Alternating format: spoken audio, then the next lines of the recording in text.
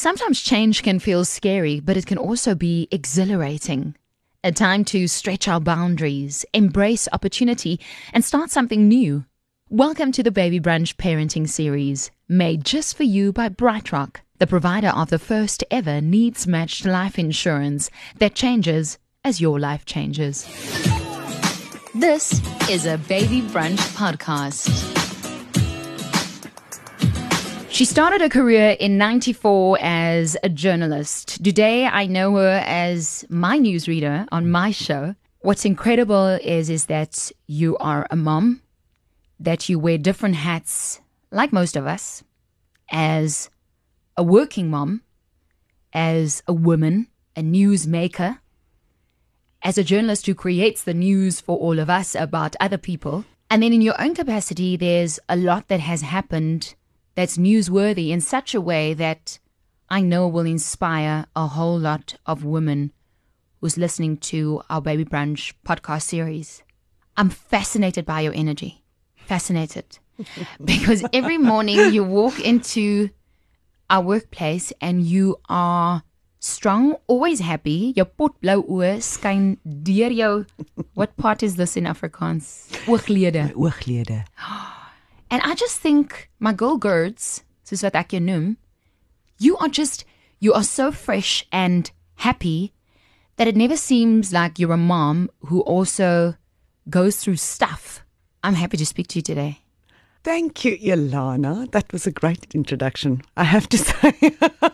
And that's what I aim to do every morning, because you know what? I am blessed. I'm blessed with a job that I love. It's not even my job. It's a way of living for me, coming to the office every day and doing the news. But as you say, once you become someone's mother, you have another hat. Try as you may and love your job as much as you want to. There comes a time where you go home and you are the mom, and you face the things that come with being a mom. A normal mom with normal problems, and praying for solutions down on your knees every night. And that's part of my life too. And it's made me stronger, and it's made me more vulnerable in some ways. I was going to say that because... Yes, there are stories in the news all of a sudden that involve children that you just double take. And you just don't want to listen to that soundbite, and you don't want to read that news bulletin, because now you are part of it. Because once you're a mom to the world. Your own child to start off with, but you feel moms and you feel other kids' plights, because you now know what it takes to just make it through every day, and just hope that you're raising a child that you can send into this world. Or that you're doing something right. Oh, please. That's what we all want to know, is at the end of the day, you have done something right, because we question everything, right? Every decision that you make, you question. Paint a picture, because people don't often see you. I want to know, when did you start writing stories? I've always loved writing, but you know, there's one author that said the only way to be acceptably nude in public is by writing. Because you become naked. Yeah. You show people a layer of yourself that's very easy to just cover up. So I've always written, and I've sometimes written to myself, and I've loved writing to my son. Things that I would like for him to read one day and understand and remember, like when he first potty trained and how he lost his first tooth, and everything comes with a story. I can hear in some our of lives. some of the moms are going, you have time to write to your son? You know, you would be surprised. You think you don't have stories, and you think you don't have time until you write one sentence. And it just comes. It just goes. So I'm blessed in the way that I can tell him his life in that way, and also be very honest about how I write it, because I choose the words and I choose what I write in there. I love this. Okay, wait. So do you think that the words you write for you, because I mean, most of the time you write a bulletin for people to listen to, en ons luister daarna op die radio, want jy het dit gesê omdat dit iets is wat nou in die publiek gebeur het. Maar so there's one thing, speaking affirmations to your child, right? Do you think writing about your son and putting words that you choose in there will let him read it and become that? In some ways, I hope so, because obviously you hope for something in some of those letters, and you hope that he he does do that one day. And in other ways, you know that it's your own perceptions and your own wishes, feelings and dreams. Exactly. So, and in news, I work with facts. When I write to him, it's abstract, which makes it more difficult. It's much easier for me to stick to a fact and to look for a fact than it is to me to write to my son, because those are about feelings that you can't put a fact to, and that you're almost too scared to sometimes say it out loud, and now you have to put it on paper where it will live forever. So it makes you very honest and think twice about, we sometimes say things to our children and you lie in bed at night and you think, I shouldn't have said that. Yeah. I shouldn't have done that. Or in the mornings on the way to school and you drop him off and you go, now he has to go to school and we've just shouted in the car and how's he feeling about it? And you wish you can take it back. So it's that kind of feeling where you don't know always if it's the right thing to do, but if it is how you feel, and if you hope that, then you put it out there and you wish for the universe to help. As a newsreader, you tell, like you say, factual stories about things that happen in this world, in this country. What's the hardest part about your job? Is to sometimes remind myself that it's not my life. And Wow. It sounds very selfish, but sometimes that's the way you can get through it, is by just saying, this is me, this is what I'm writing, this is the sound I'm giving you, and that is the people who it happened to, and it's not me. And then those are usually the days that I go home with no radio on. I will not put on anything in the car. I will go home with no noise, because once I get home, I don't want to be more worked up. Because now I've got a little boy who didn't have anything to do with what happened at work and what is in the news. And already as it is, he turned around the other day and he said to me, I don't think it's normal for a 13-year-old to know all these things that's happening in the news, because I find myself listening to news the whole time and discussing news and shouting at the radio and, that kind of thing. So it is, and it's becoming more difficult because of social media. So even if I'm on Twitter, you follow the news. Yeah. And on Facebook, you see people affected by the news. Is your son on Twitter? No, but he is on Instagram and I am following. Good. I have to see what's going on. Yeah, you have to see the post. Yeah, so it's Otherwise you can difficult. comment, right? I'm not allowed to. He's told me I'm not allowed to comment. But at least you have access to it. Yes, I can see what's going on. You have one son. You married. Yeah. To a Portuguese who would have liked more children. So ask me. I should then. You have one son. Yes. And one is enough for you. I never pictured myself with only one child. I never pictured Tony and I only having one child. I thought I would have lots. I'm one of 3 children. Tony is one of 4 children. So more than one child was always a given to us. But it's easier said than done. And it's, life happens when you make plans, then other things happen. Why didn't you have more children? Aiden, when he was born in 2005, he was about 6 weeks old, and I'm going to tell you the long story. I'd love the story. I want to hear. When I changed his nappy, he would lose his voice. He would scream and lose his breath and turn blue. How old was he at the time? About 4 weeks. So being a first-time mom, I'm thinking in the beginning, he was born in March, and I was thinking in April, he really doesn't like it when I change his nappy. He's really getting cold, thinking that. And you think you don't have mother's instinct. You do. Even if you feel dumb, even if you're a first-time mom, even if you think you're not sticking to the book, you're the mother, yes. Your instinct. Yeah. One day I just packed him up and I went to the pediatrician and I said to him, change this child's nappy. And see what happens. And he pulled the leg and Aiden started screaming and he left him just like that. And he phoned a pediatric orthopedic surgeon and I just heard him speak to him and I'm figuring out what's going on. And he said to me, go home, pack your bags. This orthopedic surgeon is booked out for a year, but this is an emergency. He's going to phone you and you rush. What is he rushing about? Go there. There's something wrong. That's all he said. So I went to, he phoned me an hour later, went to the orthopedic surgeon. At this stage, I was still breastfeeding. Because he's only 6 weeks old, and if that's what you want to do, then you try and keep going, I guess. Yeah. And we went there, and he sent him for isotopic tests where they inject something in him, and then he has to lay still, and they do an X-ray of his whole body, and they show where there are grey marks, there are infections. And they picked up an infection on his left leg, where the growth plate is, right where it goes into the hip, right there. And by the time I got back to the hospital, the doctor already got the results of the isotopic tests, and he said to me, we've spoken to your medical aid, everything's sorted, they're not going to phone you, emergency operation, where's your husband, phone him, we don't know how long it's going to be, it's either a very aggressive abscess or it's cancer.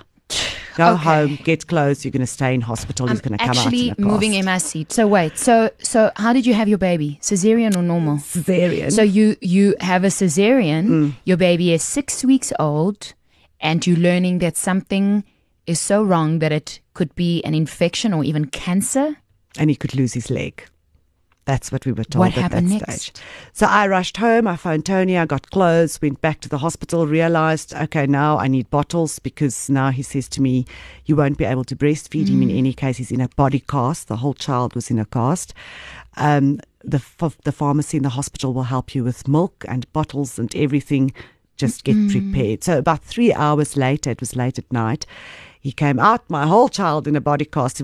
He was actually, we were saying our son could stand at the age of 6 weeks old because he was all stiff. He was from in a all the Y. bandage. Oh, yes, he was in a Y from underneath his arms up until his feet. And then there was just the Y in the slit in the middle where you could put nappy. That was it. So it was a very aggressive abscess at that stage that they don't know where he got. And that's the one thing I also want to tell parents. You know, apart from that helpless feeling of giving your baby to a doctor and say, take him. You know, you look up to the heavens and you say, God, give this to me. I'm old enough. Yeah, I can I'll take this. it. Yeah. Spare him that he's 6 weeks old. Give it to me. And there's nothing you can do. No money, no best, nothing. This is it. So apart from that, you also have that feeling of, okay, where did he get it? Who am I blaming? How Is it did the he get hospital? it? They don't know. It could have been an injection that he got and the needle slipped. It could have been a germ in the hospital. The first thing I said was it at home? Is it the cat? Yeah. I was paranoid. It's the cat. Don't worry, I had that yesterday. Yes, it's like, you look for the ask answers questions, within yourself. And it wasn't the cat, and it wasn't the abscess or the germ that he had was way too aggressive to have been caused by a cat or something like that at that age. And the doctor looked at me and he took my hands and he said to me, don't go that route. Save your strength to get your baby through this.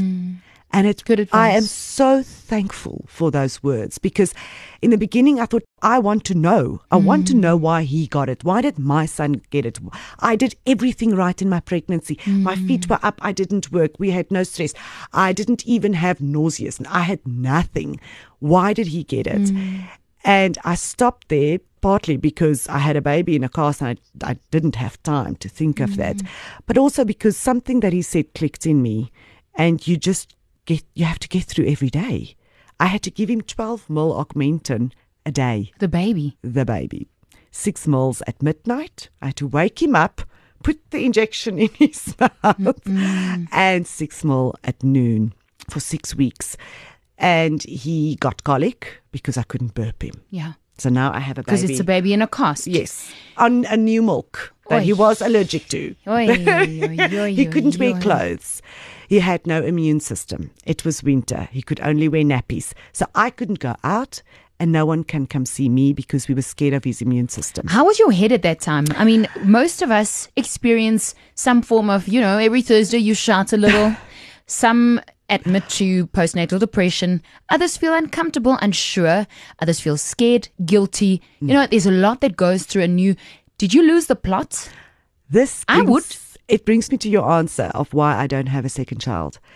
Those 6 weeks, I cannot remember. I've actually been advised to go for hypnosis to try and figure. I was with him at home every day for 6 weeks. I cannot tell you if I read a book. I cannot tell you if he cried a lot, if I slept a lot, what I cooked. Nothing. It's like there's 6 weeks missing of my life. I remember clearly when we took him back, and it must have been after the 6 weeks, for his checkup, and the doctor was very happy with him. And I remember closing his ears and his eyes when they cut off his cast. And that was 6 weeks later, and that I remember. Do you want to remember? I don't know. In a way, I do, obviously, because I want to get over this. But I don't want to see how fragile I was. I don't want to see if I cried a lot. I don't want to know if I was vulnerable. I don't want to know if I cried for help because there was no one to help me. And I think that happened. So I think in a way that's a reason for me to not go back there, which I don't think is the right decision, but that's where we are. There's no wrong. Years ago. Yes, it's your. And I see emotion, and I, most of the time our imperfect is our perfect, I know. Because he's fine now. He is. We go every year, and it's. I think that's also why the waterworks are going today, because we go every year November to check up on the growth of the leg, because it was artificially built up, the growth plate. There was a time when the leg was growing faster because the body was telling it, you need more blood because we don't understand what's going on here. And it was growing upwards into his hip. So it was actually the shorter leg. And then that plateaued out, and thank God, at this stage he's fine. So he's normal. Where we went 5 years ago from discussing, built up shoes and soles and that kind of thing, we are now at a place where he's normal, he's fine. He's got a huge cut on his left hip, which goes all the way from the one hip to the other one. And that's the other thing. When he was little, he didn't obviously ask questions. And then when he did start asking questions, he loved the Transformer movies at that stage. And I said to him, you know what, I think you're half Transformer. Yeah. That's basically we built you. We built you a little bit. Yes, you are so strong. And he actually fell for that for 2 years. And I was so happy and relieved because I didn't have to tell the truth. But then came the time where he wanted to know. And then you see the truth setting them free. They want to know it. Yeah, you think you're sparing your children. Anders, yeah. You don't. He wanted to know. And the moment I told him, and the moment he realized and he understood it, he was fine. I'm sitting crying because of what happened, and he was fine. Oh, okay, so that's why we're going every year to, oh, no, I understand. Oh, okay. And now he's fine. So now we're at the stage where we go every year. He knows the doctor knows him, he knows the hospital, he knows the nurses, he knows where they take the x-rays. It's wonderful. He knows the whole story. And he's now old enough to understand what happened and till when he has to go. So he has to go till he's 16, because that's when boys generally stop growing, to make sure that it's all grown the way it is supposed to. Had you not been on a medical aid or even had a partner who's supportive, who you're still with and happily married, things would have been different? A lot. It would have been a totally different world, because that operation, a baby at 6 weeks, doesn't, even though you are on medical aid, doesn't come with all medical aid paying for the anaesthetist, because it's a high-risk operation. Yeah. So we had to pay that cash. That's apart from us living in the hospital. The medical aid pays for, you know how it works, some of it, and then not for this, and not all the x-rays, but you want the extra x-rays because you want peace of mind. Sure. Yes. Exactly. So that is definitely the first thing, was the fact that you could say, go, save my son, save his leg, do what you have to do. The second one is the partner. And men, sometimes they're very fragile. They're not always as strong as we want them to be. Because you know what? A heart looks the same as another one, and it feels the same. Yes. And it's now the firstborn son, and it was very tough on Tony. As sometimes it was very tough on me, and then he was there. But the thing with this is something that only the two of us went through. This is the bag of salt that both of us know what it tastes like, and no one else does. That's our reference of where we come from. As difficult as it was then, and as difficult as it is now for me, because Tony knows at the end of every October, I lose it.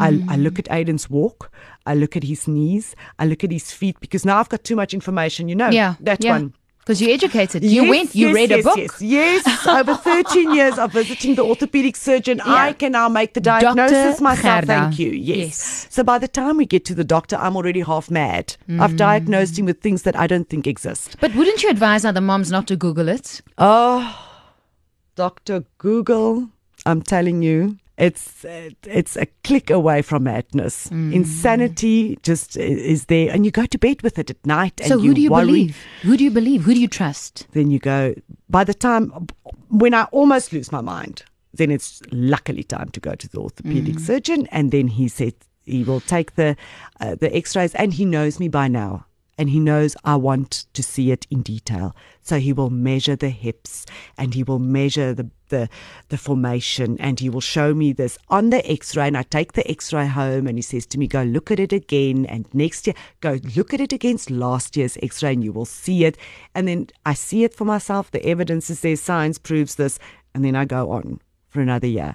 But through that time, Tony is always the one who says, you know that it's not true what you're saying now.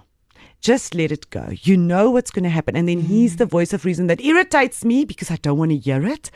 But then he's the strong one who keeps it going again. Moms want to be sure when they meet a specialist that it's the right one. Does your little voice tell you that too? From the beginning. From the beginning, it told me, you're fine. You're fine where you are. The way the doctor treated me as a mother and not a patient, because he could clearly see I was like a deer in headlights, like I'm sure all his patients. And do. when you look at Gerda, she's a woman of control, and she is strong, and I have never imagined. Because to me, when I see you here, you're a mom and a journalist. I have never seen you, can I say that, weak? No, I'm claiming that. Weak in all sense of that word. I was weak to the point of, what do I do next? I doubted everything. I doubted everything about the 6-week-old baby in my life. The first thing you do is you doubt yourself. You doubt the way you gave birth. You doubt when you took him home. Exactly. Where he's sleeping. Yeah. And then I had him in a cast, so he had to sleep in his own cot because he couldn't move in our bed. So then you blame yourself for that. Now he's not going to bond with you because he's not in your bed. I mean, it is just, it's weak that after years will make you strong. Because then I can turn around and tell other moms, you'll survive this. You will. Yeah. You have to. Because this little human being needs you to survive. And if that alone is what gets you through the difficult days and the doubts and the questions, then that's enough. At that point, that is enough. Don't even look at anyone else. And the other thing is also, we think we all want to look strong. Moms want to look strong. You want to look confident in the decisions that you make. You want to pretend to other people and to your children and your husband that you are confident and that you know which way you're going and that you've done everything that you possibly could. It's not human to be like that. Yeah. It's not.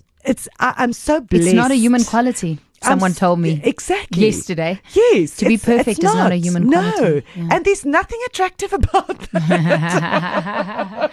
What do you mean? No, I'm kidding. No, I know. I've had to teach myself that the hard way. Yeah. And only now that I'm blessed with good friends who I can sit and cry with and laugh with, do you realize that is what will make you a better person, is your belief in your own humanity and its faults. Baby Brunch, the healing series, was created to show other moms that there's sometimes a time in our place where we don't feel whole, and then we can become that. And just hearing you speak and seeing you, because I can, I can see how you've shifted from where you were to where you are at the moment. What is your advice to moms who is listening to this podcast and who just feels that they don't have it together, that just goes, what do I do now? I'm in trouble. I'm in trouble because, look, I'm a mess. I made a mistake. It's my fault. What do you want to say to them? Reach out. Reach out. If you look, you will find that one person in your life that you know is there, but you're either too proud to ask, or you are too broken to ask, or you feel that that phone call is not worth it. Believe me, your children know. You think you're hiding things from your kids, and you think they don't know what's going on, and you think they haven't seen it or heard it. They do. You hiding it teaches them that it should be something that should be hidden, and they're growing up with something that they don't know what it is. So you reach out and get help. The clearer that lesson to your children, that if you are in that position, you can get yourself out of it, because your children know. They know. And it's not fair towards them, just as it's not fair towards you. Reach out. You know who's that person in your life. You know who you can go to for help. And you're making it worse in your head by having an argument from the other person's point of view. You only phone me when you need help, or I never hear from you, or you are always a problem. Get through that. Reach out. Your help will come, but only if you say it by its name. Are you fine now?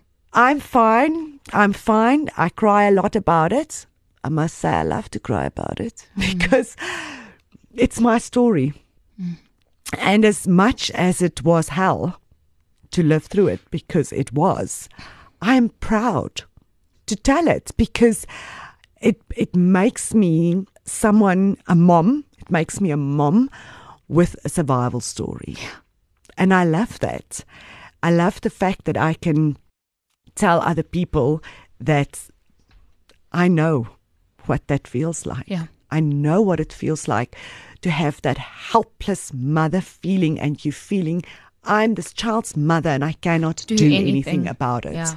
And I may have had it in a more severe way, but it's something that defines me, and rightfully so, because I have 13 years later, Aiden, myself, and Tony are alive to tell the story. And I would love for my son to, if he one day, I've thought about it a lot, if he one day has the means to help children with orthopedic problems. Because that, I think, is something that he will understand, that's something we understand, and that will, I want him to have that depth in his life one day, to be able to help someone, and I can define for him which direction he should go. Thanks, Hannah. It's a pleasure. Look what you've done to my mascara. Look what you've done to me. Thank you, Ilana, and thank you for talking about something that I thought I don't need to talk about, because everybody's got problems. Everybody with children everybody going through things every day. And then you think no one needs to hear your story. They've got enough stories. Can I tell you something? There's many stories out there, but we are sometimes too scared or ashamed or afraid to tell them. And I haven't been on earth for a very long time. But what I know is that when you make someone feel like they're not alone, you can shift the world. And if there's a few women that are listening to this, or a few men that are listening to this, en hulle voel hulle is nie alleen nie, en hulle kan net een nugget van advies kry by 'n ma met wie dit gebeur het, then you've given back. Charity doesn't need money. We tell stories. Thank you. You're a blessing. So are you. Baby Brunch is made just for you by BrightRock. Becoming a parent changes everything, from your sleep schedule to your finances. That's why BrightRock's Needs Match life insurance lets you precisely craft a solution to cover your specific needs. From protecting your income to covering your debts and your child's future. Because you pay just for the cover you need, you can get up to 40% more cover. So get the first ever needs-matched life insurance that changes as your life changes. Go to brightrock.co.za. BrightRock Life is an authorized financial services provider and registered insurer. Terms and conditions apply.